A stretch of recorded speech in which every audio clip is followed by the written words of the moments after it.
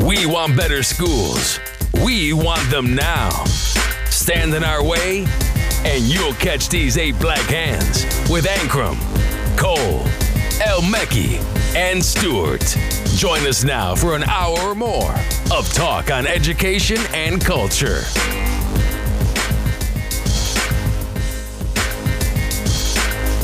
All right, welcome to the 8 Black Hands podcast. We're not doing no intros this week. Well, sort of we are, but we're just not second name. So I'm jumping right in. So Charles, you want to introduce our guest? Yeah, we can't hear you really, really well, Ray, but you can work on that while I talk about Miss Franklin. How you doing, Miss Franklin? I'm great. Thanks for having me. Well, let me properly introduce you to these folks. Today we have Tanya Ortiz Franklin. She's an educator and leader who grew up in her community and has served the students of Los Angeles Unified for the past 15 years. As a child in 1963, her mother immigrated to the U.S. From Mexico. Though she struggled with her own schooling, she was dedicated to ensuring that folks had access to education opportunities. So it's a lot more in this piece. I know you're running for District 7, but welcome to the show, Ms. Franklin. Thank you. Thank you. Yeah. So beyond, can you guys hear me? We're good? We Better. can hear you Better. now, you're better now. Yeah, you sound like you have a mic now. All right. So Miss Ortiz, talk to us. Tell us your why. Like, what makes you so passionate about education? Yeah, thanks. So I grew up in the district that I'm running for school board in. My mom came to this country as a kid, came to LA as an adult. I actually went to a private school until 5th grade. My dad's child support paid for it. And then when it was too expensive to go to middle school, she started looking at public schools and got, held up by the magnet school system. So I went to the next closest elementary in LA Unified. I went to LA Unified Middle School and high school, and I graduated about 20 years ago alongside less than half of my incoming freshman class.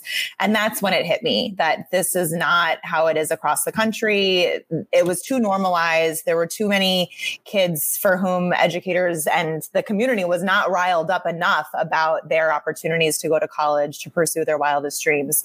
And I was lucky. I was supported to be able to do that. I went to college in New York City, came back and was a teacher in LA Unified. And I did the best that I could for my 6th graders. But I myself was laid off in the last Great Recession. We know that some of our policies are not just inequitable for kids, but they're also inequitable for the adults that try to serve them to the best of their abilities. So I went to law school at UCLA and came to a nonprofit that I'd been at for almost 10 years called the Partnership for LA Schools. And we work in tandem with LA Unified to transform some of the schools most historically neglected by various institutions of power in Watts and South LA, also Boyle Heights, but about half the schools I work with now are in the district that I would represent. So, my why is really rooted in my personal experience, my teaching experience, my heart and my gut for what justice in this country looks like and feels like. And I just want to serve on a larger scale because kids deserve people who put them first. Yeah, so fellas, jump in. I'm sure you guys have questions. LA is huge. Was it the largest school district in the country? What is it, Charles? I don't know. It's second largest. Second largest. New York. The 3 is New York, the LA, city, and Chicago. The one that's kind of you're right next to. I pay no attention to the things that happen in New York. The question that I have for you, Miss Tanya, because I know we only got you for a little bit. It's a crazy election season. Why are you the best candidate for District 7?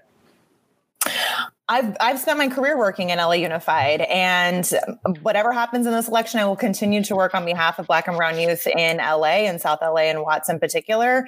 And, I was listening to your podcast from last week and people commenting on like why people get involved in school board elections. And you're right. A lot of people see it as a stepping stone or a way to have power. And for me, I hope people see that my career has been about kids and their opportunities and will continue to be, hopefully, in this role as a school board member. And I think, we've been doing a lot of voter outreach, talking to folks and feeling really good about their similar vision that it should be people who have been close to kids in classrooms, who've been working alongside teachers, who've been in schools, who understand both where there needs to be a lot of change, but also where there's some real success that we should be scaling and we should be escalating and celebrating good stuff. And then being really honest and courageous about the stuff that isn't working. And I I just really hope that people see that's how I've led my career, and that's how I'll continue to be as a board member. Yeah, Breezy, I'm sure you got a question, bro. Let's go. Well, I'm interested in knowing like what you're hearing as you campaign and you're knocking on doors and you're talking to people. I mean, you're going to take voices with you to the board. You win on Tuesday. You're going to take voices with you, those people. What are you hearing right now that you think that the board is not hearing or not acting on that is the will of the people? So there's a lot of people and it's very diverse. So that's one of the things I love about LA. But, majority people of color, majority low income, lots of students learning English, students with disabilities. You have to think in LA, I would be serving 150 schools. There's almost 400,000 registered voters in my district. There's not one message. And in LA, it would be silly to have one way of doing things. And I think as a board member, my job is to really remove the barriers that make it hard for those closest to kids in classrooms to make good decisions about their unique community. And that's what's really challenging in a district as large as LA is. It's an $8 billion budget. It's over 710 square miles. It's over 600,000 students. Like, it's huge. And people, understandably come up against these huge challenges of how do we help all kids go to college? How do we help kids read and write and be critical thinkers and be mentally healthy and well? And you think, well, here's one idea. Let's just do it for everyone. When honestly, what I'm hearing a lot is there are different needs in different communities. And what is hard is when there's this kind of one size fits all for everyone, or here's what we think every school needs, when it's not about that. It's about recognizing the unique needs. And honestly, when we talk about educational equity in LA, we have to be really clear that it does mean giving more to some communities that have been historically left behind. And that will mean for some communities in LA where there has been more, history of wealth and power, that you have to give some of that up. Because if we want all of our kids to go to college, go ahead. No, we're going to push on that just a little bit. Are you hearing anything that you would act on? When you are campaigning and you are talking to families on the ground, live on the ground, are you hearing anything that you're going to act on? Yeah, the big thing is just that we don't have enough resources, right? So everyone does say that. And then when I think about the diversity of my community, some communities in the district say not enough looks different in San Pedro versus in Watts, right? And so as a school board member, there's a local policy we have, and there's been some dragging feet with it, but it's something that I really want to champion in LA. It's called the Student Equity Needs Index, which takes into account all the things that I've been describing that community activists have been working on for the last several years to recognize it's not just about what's happening in the school building, but also asthma rates and gun violence in the neighborhood and incoming, student scores, that we should be thinking about all of these things to give more to schools where students have a higher concentration of those kinds of needs, right? And yes, give less to communities that have had, that don't have to have the same kind of struggles, right? And so what I'm hearing from neighbors, and it's not door knocking, it's just phone calling and texting now, because we're all kind of virtual during this pandemic. But what I'm hearing is people say, well, what about my kid? What about my school? And that's real for every parent, for every neighbor. You want your community school to be great. And yet as a board member, you have to think, okay, that looks different for every school. And so for me, it is about putting more resources through the Student Equity Needs Index. We have this in California, the local control funding formula that gives LA like $1 billion that should be going through this index, but only about 50, like a fifth of it goes through that index right now. And that gets like in the weeds and the nuance of like school finance. But that for me is a non-negotiable about like what I'm going to be working towards. All right. So question for me, what's your take on school choice? Period. There was more to that question. There need to be more to that question. So public school choice, I am not yet a parent, and I am a big fan of parents getting to choose. And being given helpful information and digestible information about the kinds of choices that are available to them. So, I was saying LA is really diverse. We have magnet schools, we have pilot schools, dual language schools, schools for the advanced studies. But of course, everyone wonders about charter schools when we talk about choice. And there are many students for whom the traditional system has not done well enough by yet. And I believe, as a non-parent myself, like every parent should be able to make the best choice for their child. And we should be thinking about innovation and trying on new things and potentially sharing them across different school models. Of course, that means got to have accountability and transparency when schools have a lot more flexibility, like charter schools. But I am a big fan of making sure that we have diverse, great options for all families. Yes. And so Reef, close us out because we don't have Ms. Tanya for long. So, sir, what's your question? I have so many questions, but I think I'll just ask, how you talked about a lot about the, families and things like that. How will you capture student voice? Are there students on the school board? Would you be open to something like that? And then how else do you capture the voice in such a diverse and large, sprawling city? Yeah, there is one school board member who's a student in an advisory role. For the last 3 or 4 years, we've had a student member. There's also a superintendent's advisory student group. I'd really like to have that just for Board District 7 and include students who are not just the ASB presidents and 5 AP classes, but really represent like the diverse experiences of our students in a regular sort of meeting space with me as I'm thinking through resolutions and policy decisions. And we should also be surveying our students more regularly. We do one annual survey and it's anonymous, but getting, student focus groups together. And now that everything is digital, it actually is easier to get some more information from students and give them the feedback of how their voice influenced our decision-making to serve them better. So absolutely, I'm a big fan of figuring out better ways to not just serve our students, but to listen to our students because they know how they need to be served best. Well, thank you for that. Does anybody have a closing question? Well, I know you said she had to leave at the 10 mark, so whenever you need me to leave, I can leave, but this is great. Okay. I just wanted to know, because I'm running a pack in Oakland, and there's just been a lot of pushback. It's gotten really nasty and ugly in this campaign cycle, and I'm really familiar with how ugly it gets in LA. So what has your experience been, and what and just on one of your final thoughts, what do you want to leave the voters in LA with and why they should go with you? You're right. The education politics in LA is really messy. There's a lot of outside money that gets spent. And you think about all that money that could be going directly to serve kids, right? Like LA is a wealthy place and it doesn't reflect itself in the public school system.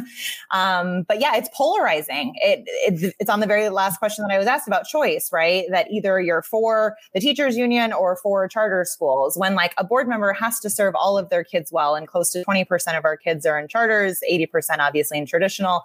And we have to serve everyone well. And I hope that voters will see that I really try to take into consideration the diverse needs of each of our community members. And I'm going to make some mistakes. I'm going to need people to hold me accountable, to hold me to my integrity and the values that I've been trying to run this campaign with. And really that it's about putting kids first. It's about considering the unique perspectives of so many people. But what is it going to take to really make sure kids have their best options once they graduate, which means more of them need to graduate and they need to be fully prepared to choose college. So I hope people will see that in me. And I hope to be a good partner in that as the next school board member. I just want to jump in and say one thing. So last year, your superintendent in Los Angeles came out and trumpeted the progress that had been made in Los Angeles. And he was trumpeting things that he could. Things that don't really matter, but things that he could. He was looking for the positive in the story. There's a quote from Seth Litt at Parent Revolution, who said, "At this rate of improvement, the children now in kindergarten will be 65 years old before every kid in Los Angeles can read." Yeah. At this rate of improvement. So this district is on track right now that the kindergartens will be 65 before every kid in Los Angeles can read. One of the wealthiest places on planet Earth. More money than baseball and football put together. All of Hollywood money, all that glitz and glamour and all that. That's crazy. in a city full of kids can't read. I also want to put a plug in for my Black people in Los Angeles because they have been displaced. What used to be Black LA and what used to be a fairly Black city and a city that had some semblance of care about Black people is gone. Last 10 times I've been in Los Angeles, it's just been, and I've been going to Los Angeles since the 70s. Actually did 5th grade in Los Angeles. It's terrible. Nobody cares about Black people in Los Angeles. I just want to be real. So I want to put a plug in for whatever your school board does. Please put Black people back on the map and teach kids to read. Damn it. Shit. If not everybody can read a movie script if you can't read. Damn. I mean, that seems pretty simple, right? Like, care about our kids, care about our Black kids, and make sure everybody can read. That seems like not hard to do in theory. I'd run on it. If I were you, I'd run on that. Miss Ortiz, he speaks for himself. You run on your platform. I do. Run on your platform. I just speak for me because Ray does not like Black kids reading. So I do want to be clear about it. I speak for me. Not even going to contest that. No, I just wanted to put that quote in there because it struck me as just like it hit me right in the heart. All right. Wow, that's it. Yeah. So, Ms. Ortiz, any closing words? Thank you all for what you're doing. And, hopefully I'll get to come back someday and be a good school board member and doing better by our Black students for sure. Godspeed. Yes. Thank you so much for coming on. Best wishes. Thank you. We will check in next week. Thank you. Thank you. Yep. Next week, we'll have the results. All right. Thank you. Have a good night. Have a good night. Bye. All right, man. So I know we got another guest to come on, but I mean, just any thoughts before we move on? 65 years old. Like that hits, right? Like that's all around the country, probably all the senior citizens before equity. And then even then they'll be still waiting, right? Like it'll be the next generation. So I hope she, brings that urgency that Los Angeles needs, that everybody needs, across the country. And they don't have it now. Hold that on the screen. Mom Dukes, what's up, baby? Happy birthday. Your birthday was on the 28th. And thanks for coming and rocking with us. We appreciate you, Mom Dukes. Happy birthday. Yeah. All right. So fellas, real quick, this is about to turn into a panel discussion. All right, we got we got another board candidate, John Little, down in Nashville. We tried to get him on last week, but fortunately, God allowed us to have him on today. And then we got Naomi Shelton, who is on the charter school board in DC. Different dynamics, but this should be a real dynamic discussion. So let's do it. Let's bring him on. All right. Hey, this looks like a party right here. Welcome to the show. Hey, Reef, aren't you in charge of whose bio, Reef? Of yours.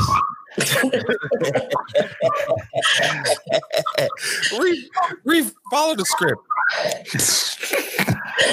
I didn't see any script, bro. So what are you talking about?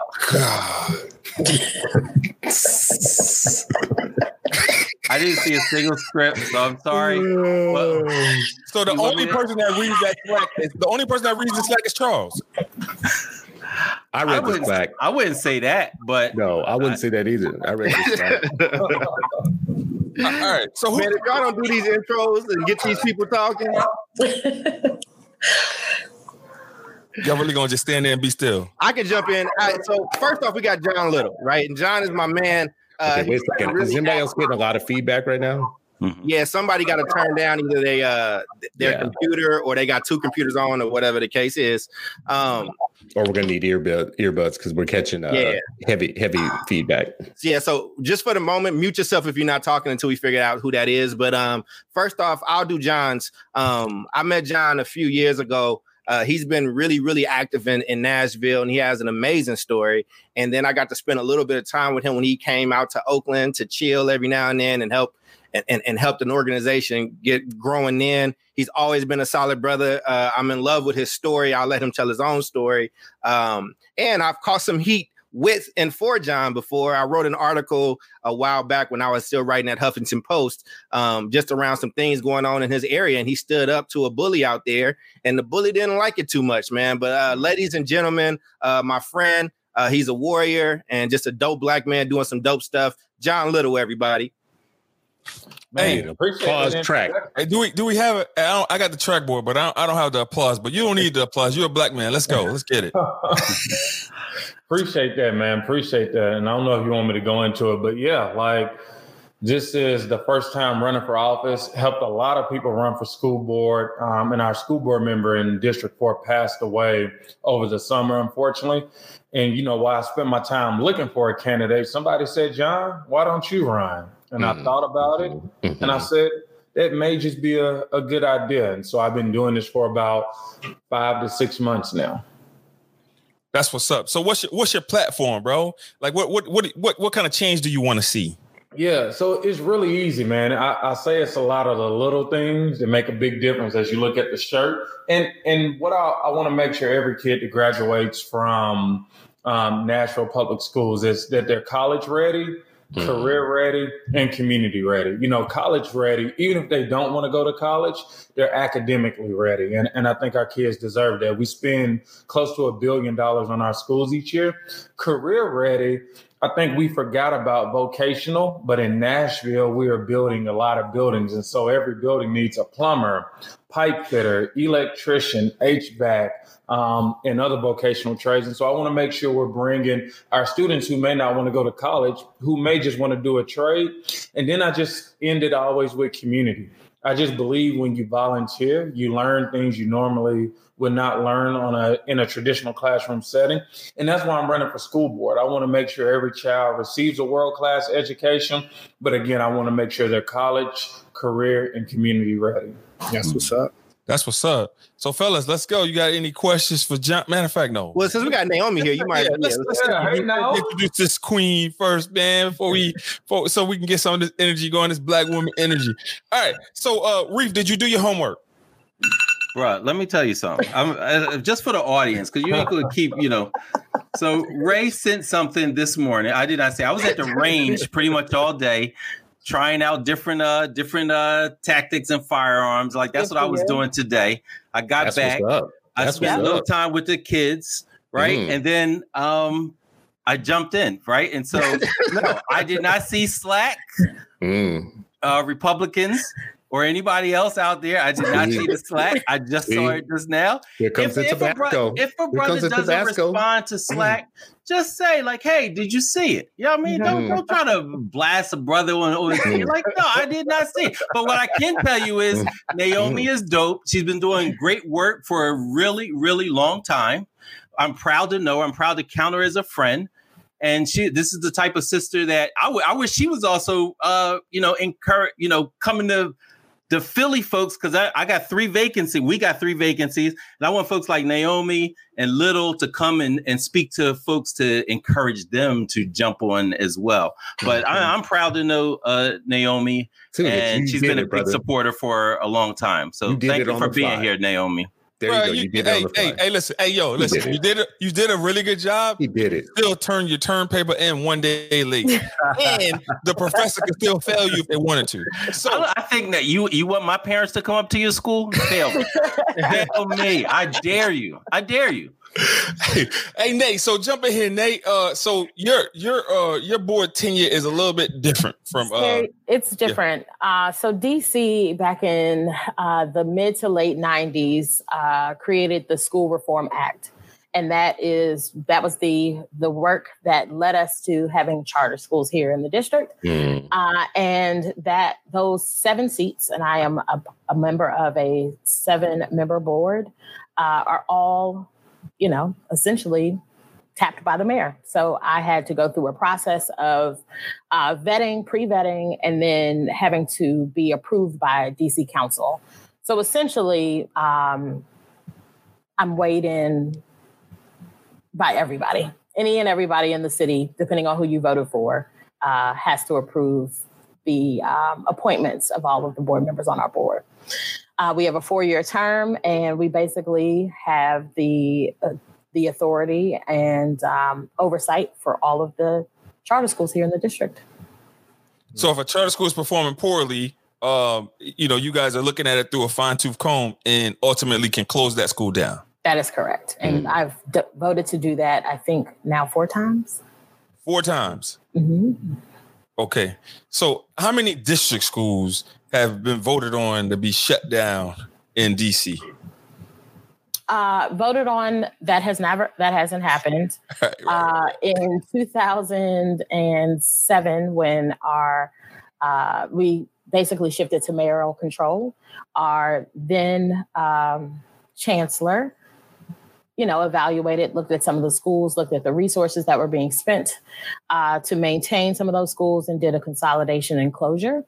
I don't remember off the top of my head now how many schools were actually closed, but there was a sweep of schools during that period of time, which had political implications. So, but I thank you all for inviting me on tonight.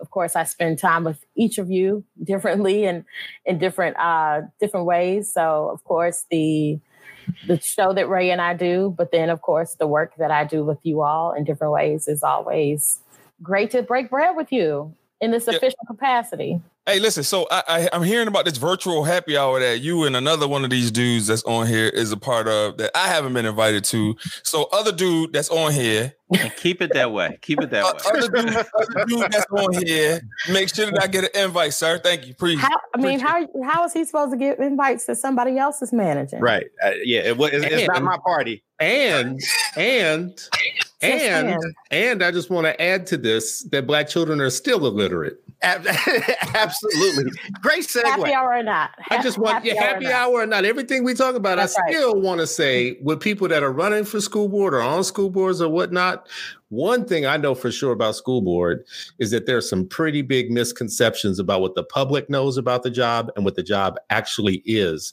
So I would be interested in asking John, like, what are you hearing that you think is one of the biggest misconceptions that the public has about it? And Naomi, if you can jump in, let's demystify some stuff for people. What are the misconceptions? Yeah, I would just think the range of our role. On the school board in Nashville, we have 3 primary roles. One is to hire and or evaluate the superintendent. Another one is to pass a budget. And so we have discretion with the budget. And then the last is just to make sure academic achievement increases. And so one of the things that I really want to focus on, because those are just important by itself, academic achievement, it's only 54% of the students are reading on grade level in my district. And I think if that's one of the 3 things I need to focus on, like that's what I'm going to focus on. And then, governance, I'm not creating a lot of policy. Like I'm making sure our only employee, if I'm elected, is making sure academic achievement increases. And so we just have those 3 roles. You say 54%? 54% of the kids are reading on grade level. And we're one of the, I wouldn't call us affluent, but we're one of the kind of lower middle class type of districts. And so it's a few school districts in Nashville that are much lower in reading achievement. So So let's go back to that question. That's a really good question. What powers do you have to help increase academic achievement? So school board members, so I don't know, John, jump back in there because I think you just answered it, but. Yeah, I think, in our superintendent, our board has just been really dysfunctional. They spend a lot of times debating with one another. They spend a lot of times talking about charter schools. And all the while over the past, 8 or 9 years, like academic achievement just continues to decrease. And so in my mind, what I want to do is really work with the superintendent and hold them accountable. Like, what is the district's plan and how do we grow that plan? How do we support that plan? How do we evaluate that plan? Because again, I'm running in a Hermitage, Old Hickory, and Donaldson, which is more, again, middle class and affluent. And so we have some school districts, I'll tell you, in one district where the valedictorian scored a 14 on the ACT.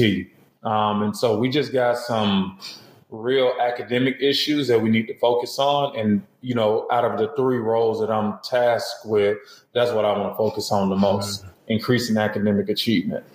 Yeah. Hey, John, you got a message in the your head is kind of cut off. We want to make sure we see that. Yeah, you got that beautiful black face. And we're going to ask you about your skincare regimen at the end. So make sure that everything is good. All right. So there's some misconceptions about what board members do. Right. Mm-hmm. And so, if you're a school board member, we talked about this last time, your job, the only job you have is to supervise the CEO, the superintendent, or whoever it is that's the top dog in that school district. You're not going into classes. You're not worrying about teachers. You're not worrying about any of those other things, because that doesn't fall into your will well in terms of what you specialize in. Your specialization is to go out and hire a really good superintendent that's going to make sure that he's on the ball. He or she is on the ball in terms of doing that work. Right. And so just want to clear that up for people in the audience. But fellas, jump in. What questions y'all got? Well, I still want to hear Naomi's answer to that question too. So I'll bring it back up for you.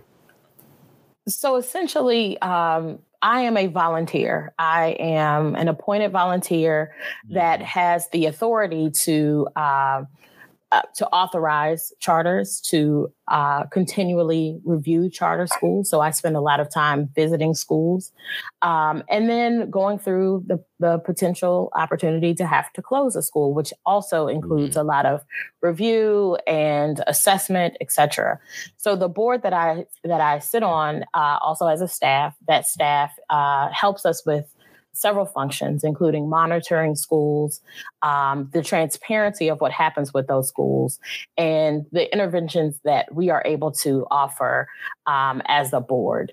And so every charter school that is authorized here in the district receives a 20-year charter, essentially, but it is monitored and reviewed every 5 years. And so in that time, you know, we have a mechanism that allows for us to look at all of the data around their performance and outcomes. And we have a performance management framework that allows us to tier our schools. And depending on where those schools fall in the tier, so we have tier 1, which is high performing, tier 2, which is, medium, and then tier 3, where there's some things that could happen differently. One of the things that it's always amazes me is that even in talking to council members, elected council members here, they don't realize that being on the board is not my sole job, right? I legitimately do not get paid or do any of that. This is not my daytime job. And so the people that are responsible for all of the things that happens with their constituents, they aren't even fully versed on what it is that our board does and how we function. And so the staff on the day-to-day manages everything from reviewing the financials of schools to make sure that they have the number of days of cash on hand to be able to function. We provide, in the closure process, we provide wraparound services to make sure that families are able to relocate to other schools. But in that day-to-day, I spend time talking to school leaders, talking to parents, talking to other board members about what is happening in the ecosystem here.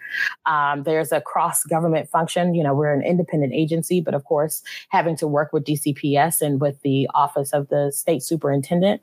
And a lot of that cross-functionality means that there's almost more work that goes into what we do than what our elected school board can do because of our mayoral control. And so they make recommendations in terms of how all of those things happen on the traditional public school side. But other than the autonomy that each individual charter operator has here, we are making significant decisions on whether or not schools open and whether or not schools close. Yeah, that's what's up. Charles, you got a question? Yeah, I got a question. And Naomi, you can jump in on this as well. I just know that we are a few days out from the election. So, John, I just want to hear a little bit more from you around how is this campaign been going? Have there been dirty tricks or whatever the case is? And then also, beans, John. Absolutely, right. And then what is your, I want you to give us your pitch for why people should go out and vote, and not just vote, but vote for you. And you can clip that and put this out in these last 2 days of campaigning. Yeah, so I'll tell you how's the race going, and I'll tell you, and this race has been really interesting because it's more of a suburb of Nashville, and the majority of the voters are over 55 and Caucasian. And so a lot of people were worried about, man, John, do you really want to run in this district with, older white men and women? And I love it, though, because, I've lived here my whole life outside of travel. And I just realized white people want the same, black people want the same. They just want accountability. And so when I talk about my message at the polls of being college, career, and community ready, I'll tell you, it has resonated. Hate it or love it. People who are riding with Biden are like, John, I definitely got your back. And even people who are riding with Trump, have my back. And so you'll see people come out of the polling booth and say, dude, I loved your message so much. I'm voting for you. Or they'll send me a message on Facebook. I have 12 or 13 messages of listening to every candidate and then listening to you. I resonated with your message more. And I almost feel like, if I win, Lord willing, it's a few things that I just got to do because people have just given me thumbs up and say they want to see it. I'll say on the dirty stuff, oh my gosh, a black man running for school board who is unapologetic about supporting all kids, mainly black kids, is what was difficult, I'll jump right into it. I've been a union supporter. My brother was in the SEIU. My other brother was in the Plumbers and Pipe Fitters Union. And just to see the hate that came from the unions, it's just been eye-opening for me. And so this is going to be a difficult challenge, I would say. It is a lot of hard work is definitely paying off, but the dirty politics have been there. They're here right now, and I'm pretty sure some more are coming. But I'll tell you, every time people play dirty in this race, I get so much support because my message is resonating. So when they go dirty, they highlight my name and people do research on my name, and then they still come to support me because they like, hey, I love what you're standing for. So this has been a journey. Yeah, when they go low, kick them in the teeth, yo. I know. Hey, you sound like some old dude that they just let outside and I embrace my elder. I'm my Babahood. And he was at the range all day too. So So Nate, we're swinging that question right to you. Yep. So of course, because I'm not on an election cycle, it is slightly different. But I think because of the rhetoric around charter schools, there's a lot of negativity that comes with that. And unfortunately, a lot of that conversation is had in social media, over social media. And really the people driving those conversations are not from the communities that need and have the why we have charter schools in DC. And so my biggest challenge has been, I transitioned jobs in the midst of my tenure, but the idea that there are people who have enough time and energy to sit up on Twitter and just find things to be angry about. We host monthly meetings, third Monday of the month, every month. And of course, that did not change when we switched into quarantine. And so prior to meetings or prior to major votes, I because I had such a large presence on social media, would often be attacked or just have really strange things happen. So one of the things that I found the most interesting was while I was still working for UNCF, a gentleman who just so happens to be a counselor at one of our schools east of the river, decided that he wanted to call out UNCF about the work that they do and who's on their board. And he literally went through and, UNCF has corporate partners and people on our board are, work any and everywhere. And so he basically tweeted and included all of these organizations and companies in this tweet about me. I remember I was flying at the time, so I was on a plane. I didn't see everything because, the Wi-Fi cuts off at a certain point. I get off the plane and I look and I'm like, he legitimately tweeted at Wells Fargo, McDonald's, like any and everybody that he could possibly think of. And this is simply because of a disdain, unreasonable here in DC, and unreasonable disdain for charter schools. And so a lot of my frustration is really rooted in that we have elected officials who know why it is that we have charter schools, and they are not doing more to be vocal and thoughtful about how they talk about our ecosystem, our education ecosystem here. And so as a volunteer, again, I have a day job. So a lot of the work that I used to do in terms of like sharing out resources and reports and data, I don't spend a lot of time doing any longer, which I think is a detriment to the people that need to hear more about what's happening in the charter sector, but also just need to know and hear what's happening in education for Black and Brown students. And so I've had to dial back a lot of the presence that I had on social media. I've recently been accused of some nefarious activity, which, of course, because I'm a public official, I can't sue the person. But there are all these little things and nuances, or, just issues that come up that you don't necessarily think of when you think of other boards and commissions that DC has.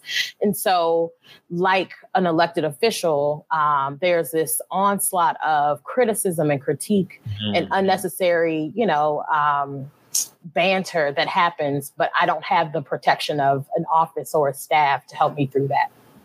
That's what's up. Thanks for sharing that. Hey, sir, so collaboration, right? So collaboration between public schools and public charter schools. How are you going to make that happen if you're elected? I would say, I'm going to be honest. We got to take the brands out of it. There's a lot of what I've been saying. Like, if it's a public charter school that's educating our kids, like, I want to support it.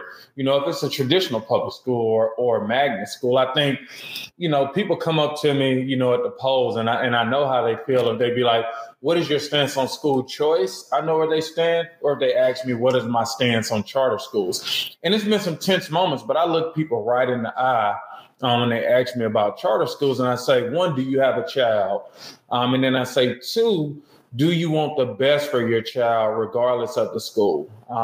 And that's how I always start each conversation if they come, in a negative sense, because I just think at the end of the day, our kids are the best thing that we have, and we just not going to play politics. I went for the teachers union endorsement, right? And I didn't get it. I knew I wasn't going to get it, but I wanted to get feedback on why I didn't get it. And I actually had an opportunity to talk with one of the members, and she opened up to me. She told me that her son had got accepted to this public charter school, which was a really good one academically and culturally, but she is like big in the union. And so she went to the union and she said, hey, like, my son got accepted to this charter school. What do you guys think? And they were like, we really can't tell you what to do, but that wouldn't be a good look for you to be on our board and also have your kid in the charter school. And ultimately, she chose to remain in the teachers union. And I just told her, I was like, win, lose, or draw, like, your son is the best thing you got, and you shouldn't be playing politics, and no one should encourage you to do what they think is right on behalf of your son. And so at the end of the day, we gotta send our kids to the best schools, because as Black and Brown people, our kids are just not getting good education, period. So we don't have time to play the brand game. If it's Nikes or Adidas, if I can dunk it, I'm gonna wear that shoe. I don't care what brand it is. Yeah. Hey, listen, for a good time, and I'm a former all-state basketball player. Charles is not. Charles is not, right? and so, no, because you always talk about I hoop. So I just want to make sure that we put that out there. And I was a top 10 point guard in California. There's people that are in these comments that can fact check that. All state New York. What are you talking about? So, but anyway. Oh, no, wait. Fact checkers. This is what I want from people who are listening to this right now. Fact checkers, I want you to go online, go into Google, and Google Black literacy in Nashville. There you go. And tell me what Google tells you when you Google Black literacy in Nashville or anywhere. What I just heard two people say that I think is really important that I have to like say something about is that number one, we want all the competent people in every locale running for school board. We want everybody getting onto boards and hiring superintendents, setting the vision for what those schools are going to do, setting the expectations and holding that superintendent accountable to a certain set of goals in life. And year over year, making that an issue and bringing the community along with that process every step of the way, bringing the community in on the evaluation of the superintendent, bringing the community in on the teacher's contract negotiations, making sure that all of these things are open to the public and transparent so that the public can see what is going on behind closed doors. There should be no closed doors. There's no such thing as closed doors. These are public schools, right? These are public schools. What are they called, Chris? They're called public schools. I got to say the way that my friend in Mississippi says it. The public schools. This is my point. This is my point about the public schools is we need you folks and more like you. We need to clone you in every city. We need 3 or 4 or 5 real people running for these offices. But you all just said something that I think is really important for anybody getting ready to run to know, though. Is that there are Ku Klux Karens in every city that have a lot of time. We can't do that. I'm stepping away from that as on Twitter. On Twitter, stepping away from any of the. Let me finish my point. Let me finish my point because this is real. This is real. If you are going to run as a Black person in any city who's going to say, I'm going to be about doing what's going to get kids educated and everything else is noise, you are going to encounter some special interests. And those special interests are not necessarily Black achievement or brown achievement. Those special interests are jobs.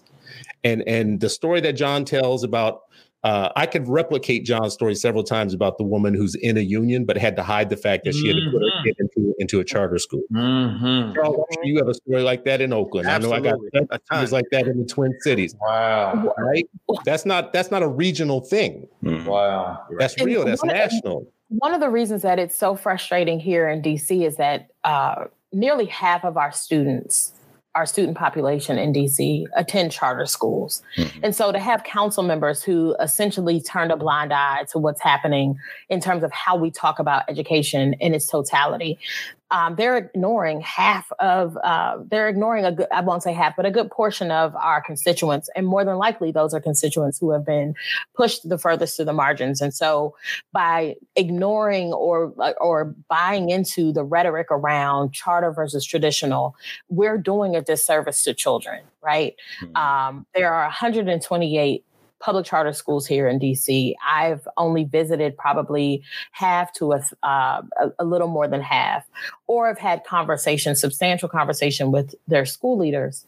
And so when you think about how charter schools start in different places, it all depends on the policy and the law that created the ability to create charter schools. And that being a part of that oversight means that you have to have full context, knowing that there are parents here who went through the traditional system themselves and they've opted into this other option.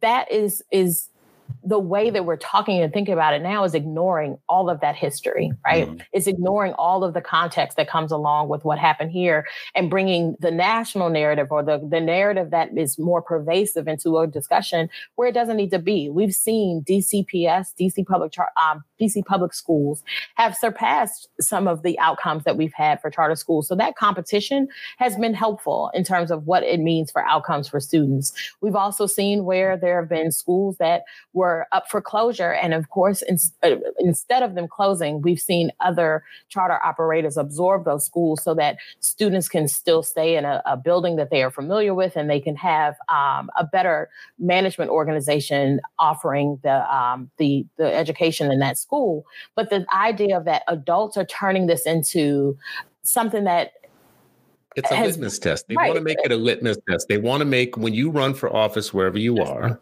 they want to make it a litmus test. Are you A or B?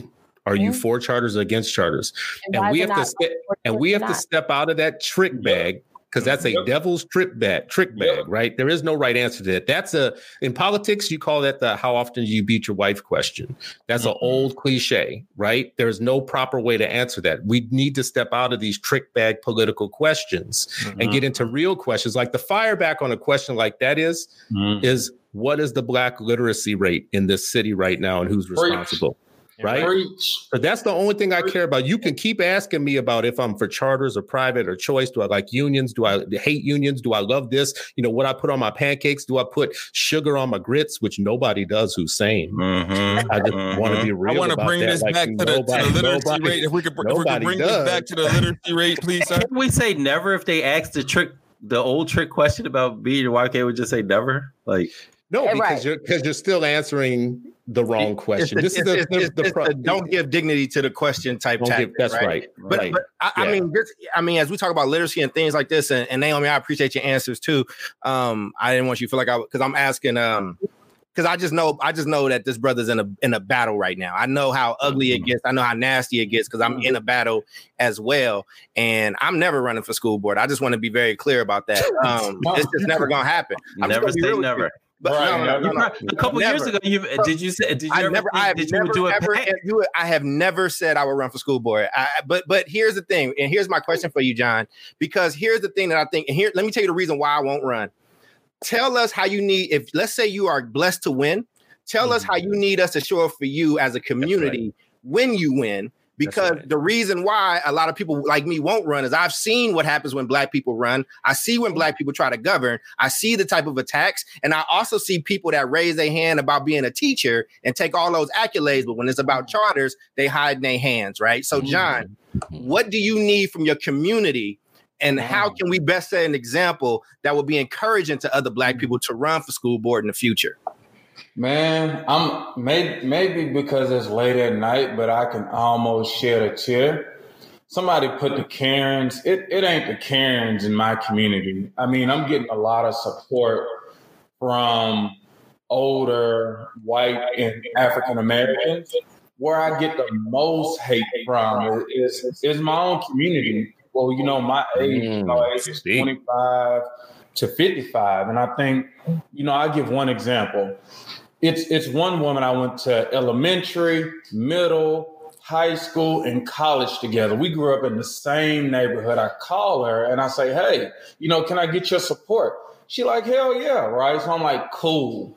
She called me back 5 minutes later. She was like, well, what's your stance on charter schools? I'm like, are you Black? Did we grow up together? We talking about charter schools, and I'm talking about the kids. She worked at an inner city community center with kids who grew up in the projects, and she talking to me about charter schools, and it hurt. It really hurts, but it's my own community who is just like, I mean, they have like thrown grenades in my face. They have cut me behind the back. I mean, they are like out front posting stuff. And so it's like, at the end of the day, look, man, if you got my back, if you care about these kids, I got your back. All skin folk ain't kin folk. Absolutely. Lord. Absolutely. Yeah. That's a word, John, though. I want John, that's a word. I want everybody listening to this know that's another complexity here. Your own people. Sometimes your own people. All right, so real quick. Sorry, I'm gonna let you jump right back in, Charles. But I want to make clear on this. Ray Ankrum, am moving away from Ed Karens and other racist rhetoric that has become rather divisive in Ed talk. Anyone that supports Black and brown kids, I support. I have your back 100%. If you with my babies on Monday through Friday. There's no more Karen talk coming from Raymond.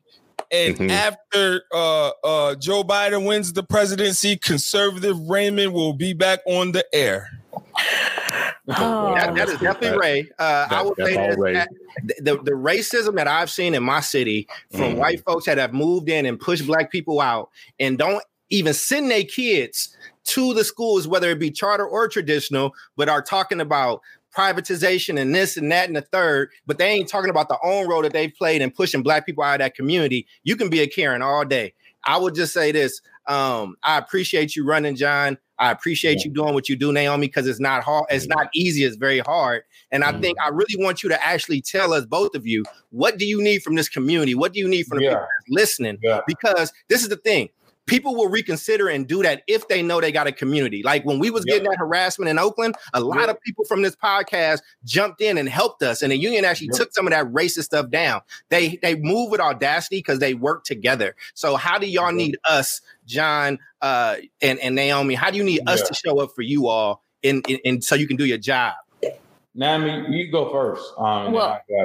Sure. I think overall, one of my day job is to make sure that we are connecting the work that the Charter Management Organization that I'm affiliated with, that they are connecting to community. I think part of this is we have families who are, working hard every day. Right now, they're trying to make sure that they can balance work and their health and their children's learning. And so it's hard to ask what communities can do for people at this moment, right? But when we come out of the pandemic, hopefully by the end of spring, what we really and truly need is for us to start to be as vocal, if not more vocal, about what the disparities are, why people want choice, why they want to have options when it comes to schools, and to have those parent voices amplified in ways that they have not been before.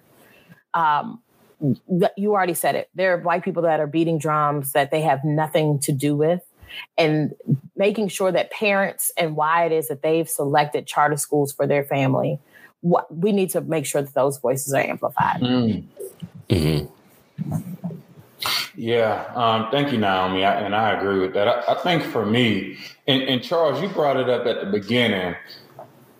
I didn't know how real it was until I was attacked by a white liberal on Facebook about how I just support kids. And it turned into like a storm.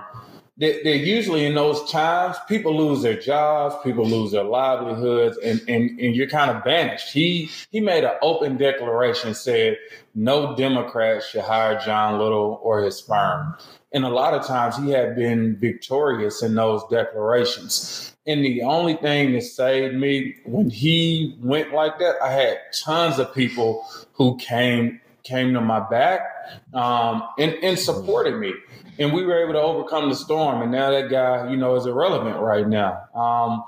And so I think in these instances, I just think the support, right? Like when you look at my community that I'm running for, we have the largest.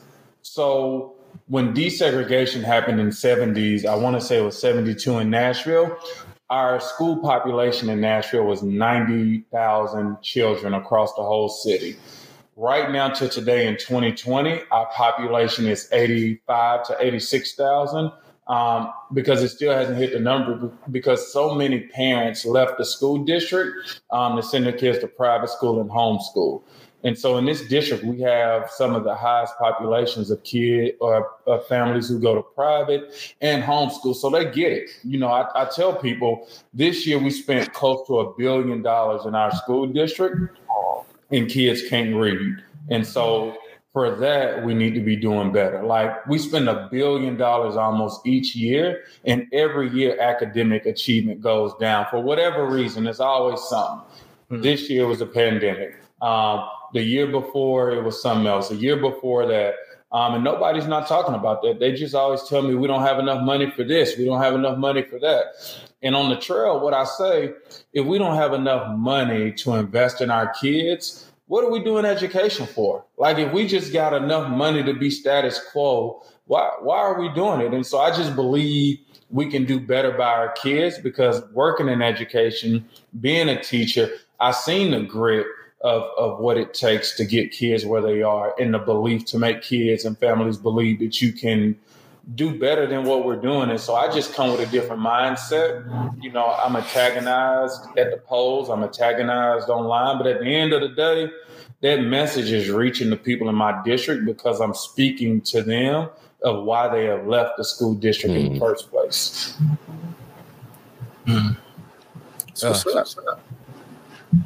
That's what's up. Thank you for that answer, man. Somebody got feedback again. Yeah. my wife be wanting to fight. Like, I'd be like, just chill. She'd be like, what they say? I'd be like, just chill. Right. And I think that that's the hardest part about just being in the public arena, right? That there are attacks that culturally those are fighting words. There are things that happen that I constantly have my mother in my inbox saying, I just need you to chill out on Twitter. And how to have those conversations and be thoughtful about when you are stepping into the public arena by running for office or stepping up and serving in an appointed role. It hits different for Black people.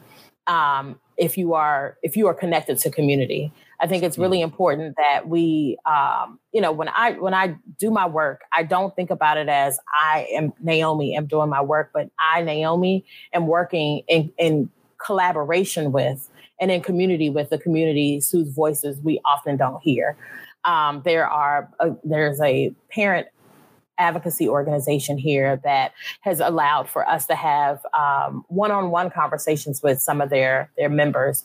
There are other schools that have invited us in to have coffee chats with families and allowing them to hear and see and know what we do and to demystify what it is in terms of like who we are and what it is that we stand for. And the idea of when people step into this public arena that, we have to take the hits and then, keep it trucking, that is just by cultural competency, not true. Like, I have no problem with telling somebody, if you really want to have this conversation with me, show up at one of the meetings. Because I occasionally will log on to the DC traditional school board, and I don't see the same people asking for the same things that they ask of us. I know for sure that there's a disconnect in terms of like how people think about transparency when they think about it for traditional schools versus charter schools. And so knowing that there are Black people in both of those sectors, how do we think about what that means when they're the person that you run into at the grocery store, that you have to see when you're at church, or that you may see while you're in passing on the street back when we were still able to go outside, but that these are human beings, right? That John and his family are real people. He has children. Like, this is not just a thing of like him doing it for his ego, because there are tons of people who do this, who run for office or serve in different capacities that do it to feed their own ego. And so for those of us who are doing it for this, to be of service and in service of communities, it hits different when those things happen. And being able to like check on folks. I mean, Ray will text me and ask me like, how you doing today? I saw X, Y, and Z happen. What's going on? Chris and I do check-ins every once in a while. Thank God for the happy hour that I have. And, having people to constantly remember that you are still human, right? Mm-hmm. That you may be serving in a role where you had to take an oath. But at the end of the day, you are still human, and you are a human who cares about what happens to and what are the outcomes for kids. That's what's up. All people need to hear this. People really need to hear this. They do, because of Charles' question, how do we support you? That's a very powerful question in something like this. This is an isolating role. It is an isolating position to be in. People are coming at you at midnight, and you don't know whether or not your friends and fam are seeing or are there for you or whatnot. You by yourself. Personally, when I was on a school board, and I just want to relay this is why I still care about school board a decade later. I lost 2 jobs because of, we could laugh about the Karen thing or not, but I'm just going to be real with you. Karen's was a real phenomenon. And when they didn't get what they wanted out of a school board member, they would tell you to your face that you're going to regret this. I lost 2 jobs as a sole breadwinner in my family for voting my conscience and saying my piece, saying what I was going to say. I was tracked by a private investigator. I had people dig up stuff on me and my family. And there were times where I would sit there at 11 o'clock at night by myself with my sleeping children, and in one case, my pregnant wife at the time, thinking that people don't realize how material this is, how real this gets. This isn't just about like playing some games on social media and this and that, the other. They're trying to cut you off, and they're playing a zero-sum game. Yes. Either I'm going to get what I want out of you. Yes.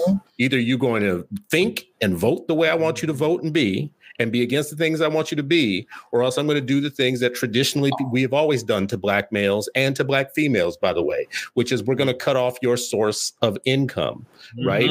This is why we have so many people like this platform, 8 Black Hands and others. This is the importance of it to me. and Charles and I talk about this a lot. You need fearless people to take this on, and then you need people backing them up, right? Mm-hmm. To check on you at 11 o'clock at night. And that's the role. Everybody's got a role to play. If we want truth tellers to get on these boards, when Sarah Carpenter gets everything but the child of God, everybody should be running up to say, oh, no, this is the child of God. When John Little gets called everything except for the child of God on Facebook by a sitting elected white official who's trying to destroy his financial background, everybody should roll up and be like, no, this is a child of God. When somebody's trying to pretend that Naomi should be scandalized, when we all know her privately, she would never do anything scandalous. So why aren't we rolling up when that happens, right? This is just my only point is we want people to keep taking these roles. We want them to be fearless, and they can't stand alone. Yeah. All right. So we're going to roll into closing thoughts. And that's mine. I don't have anything else to say. That's mine. Thanks, all right, Chris. cool. We're going to go with Charles. Yeah, I thought that was good. And I agree with you. And I will say, one, thank you to our guests for coming. I got to roll out soon, but thank you to our guests for coming. And I'm really appreciated. And I know what it takes right now.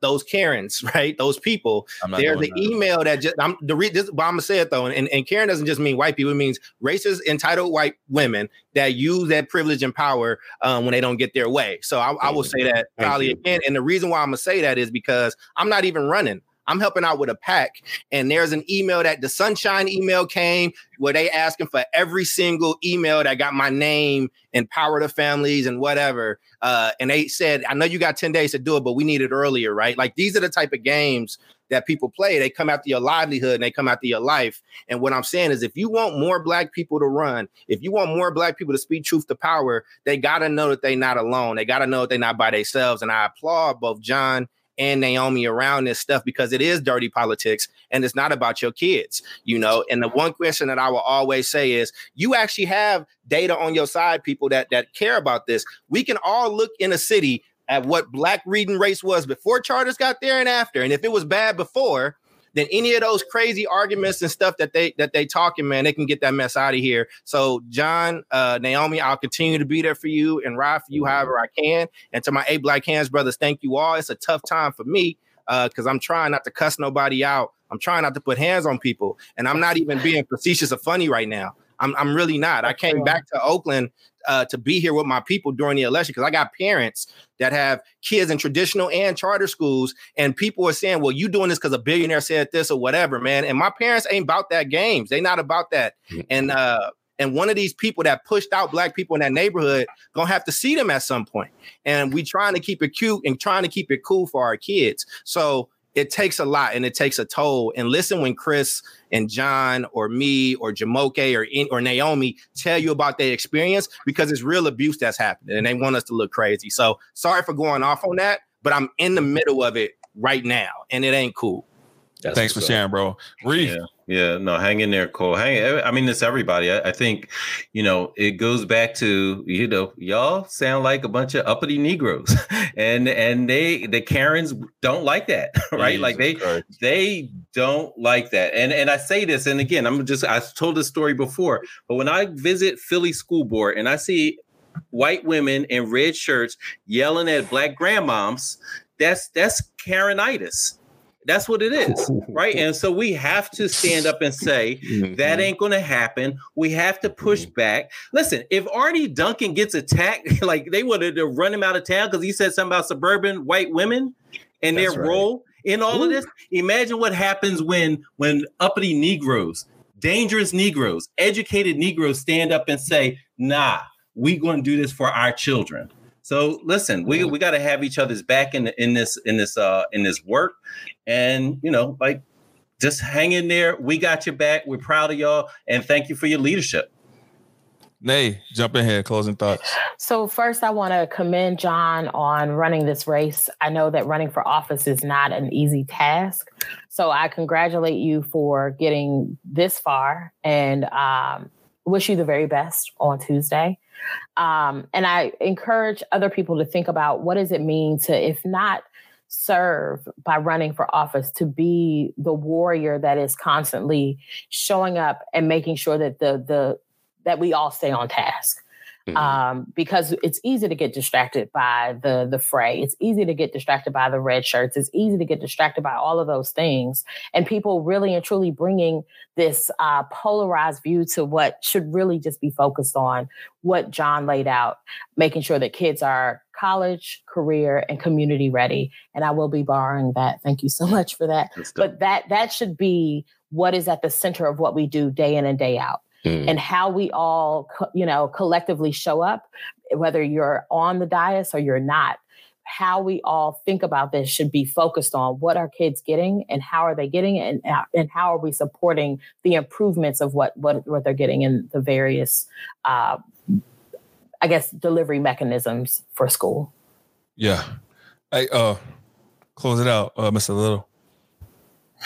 Yeah, man, I appreciate you guys for saying this. It's like therapy to me because this has been like a long journey. And I think, again, my only message has been really to my people, like, we got to support the things that support our kids. If we are looking at schools and you see the numbers year in and year out, Chris, if you look at your numbers 10 years, are they better, the same, or worse? Like, I think we got to have some conversations. And I just, win, lose, or draw in this race, I'm giving it everything I got, because I just think our kids deserve it. And I appreciate you guys. Like, having one another's back just goes a long way. Like, and I just think, in this race, I was hanging out last night and a teacher friend of mine came up. She was like, have you seen it? And it was this black teacher, like, just going in on me. She said I was lying about something, that I don't need to be talking about vocation. And I was like, look, at the end of the day, I'm not giving her any fuel. Like, what I'm going to do tomorrow, what I've been doing today, is making phone calls, doing lit drops, getting things set up for election day. And I think we got to keep this train moving. I seen Sarah on here, working with the Memphis Left and now Nashville Propel. I just realized parent power, like parents who understand the system, parents who understand data and realize that it has not been working for our kids, are some of the most strongest advocates. And so win, lose, or draw, that's what I want to really dig into, making sure parents understand what really our kids are going through, what really their kids are going through. When people talk about the school to prison pipeline, in criminal justice reform, it starts with the school. Some kids are graduating, can't even read. And I just think that's criminal. And Lord willing, if I make it onto this board, I'm going to be speaking up for the least of them any and every chance I get. And what I tell myself every day, people assimilate so much. You get onto these boards and you feel like, mama made it. But at the end of the day, like, we can't forget about the kids who are not making it. And that's why I'm hoping I make it and I'm elected to the board to take up for the least of them. Well, I would like to make an appeal before we roll out. I would just like to make an appeal to everybody. I just want to make an appeal, which is between now and election day, I just would ask everybody, number one, don't treat these as down ballot races. Treat these as if they are like for president. Treat these races as if they're the most important thing. Get educated, look up your candidates so that when you see candidates on there, you don't just do the bingo thing where you just check in. Do your due diligence on this and treat it like it's really important, because it is. It's the institution that governs how and what your kids will learn. And that's very important in any community. So look up your candidates, find out their positions. If you have any questions, quickly try and get those questions answered between now and election day. If you can, send money, because some of them are going to have debts after their campaigns and whatnot. But be active voters on this. Don't just vote for the B versus the T, right? The Biden versus the Trump. Vote for your school board and treat it like it's a high level office. Yeah. And so for the past 4 years, we've seen some divisive rhetoric. We've seen some new terms come up, and they're now hot button topics like Karen. And so again, I am moving away from that kind of rhetoric because I'm all about inclusiveness. I'm all about togetherness because I think that together we can overcome this racism. You need to stop. All anti-racist white people. You need to stop. That is Please my join message us. for you folks. You need to stop. Thank you for tuning in to the 8 Black Hands podcast. We will see you next week. Hey, Libations Wednesday, we having a post-election analysis with drinks. Peace. That's what keeps me saying. He gonna make it into a happy hour since he couldn't get to the other one. You have been listening to the 8 Black Hands podcast with Ankrum, Cole, El Mekki, and Stewart. If you like what you heard, follow us on Twitter. Our handle is at 8 Black Hands 1. Thank you for listening.